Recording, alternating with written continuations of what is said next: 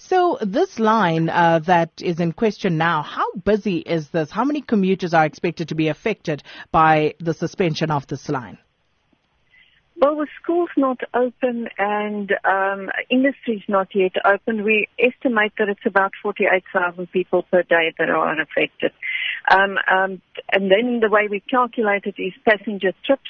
We don't normally do a census per person, but we calculate passenger trips based on ticket sales. And, yesterday we heard from some commuters that unfortunately they do not have the option of using other modes of transport. So are there alternative transport systems available to commuters who use this line on a daily basis? It's not the first time we've had to suspend it, and what we normally do during total service suspension is that we close the stations. We do not sell single or return tickets so that people are able to afford taxi fare. Where people have already committed money with daily, weekly or monthly tickets, we arrange with the Golden Arrow bus services to transport our customers. Obviously, they need to do that in addition to their own, so they can only assist after 8:30 in the morning. And what plans does Metrorail have in place in terms of beefing up security on the trains? And also perhaps just an update on that incident where the life of a security guard was claimed.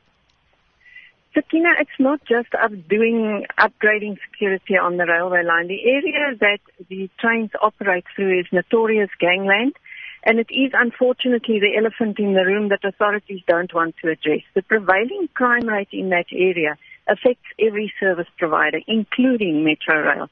You have ambulance people attacked, you have police taken, their weapons taken. It is a gangster-ridden area. Crime is rife in the area. We are just one of a plethora of service providers whose service is impacted by that. So it really needs a concerted effort. Even if by some magic wand we were able to make the train service completely and 100% safe, the minute the commuter steps out of the station, they will be exposed to danger. So it really needs a collective, integrated approach and will from the authorities' side to clamp down on gangsterism and also on the illegal drug and copper trade.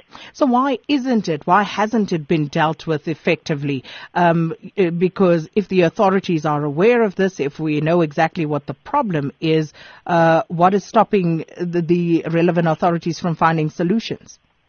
If I knew, I could tell you, but we keep saying to them it needs a different approach. The conventional methods of assuring that crime is kept to a reasonable level or whatever is just not working anymore.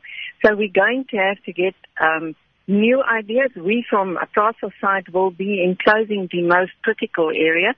We hope to have spades in the ground within the next few weeks. We will be enclosing it with a wall, similar to the Gautrain system, similar to overseas systems where your access to the operational tunnel is limited to a few entry points, which can then be policed and secured far more effectively than when the system is completely open like it is now.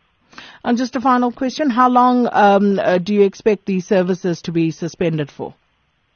It's very difficult to say. Obviously, we are trying to encourage people to go back to work, but understandably they are nervous. We are also engaging with the police to see what interim measures they can provide us so that people are reassured to go back to work.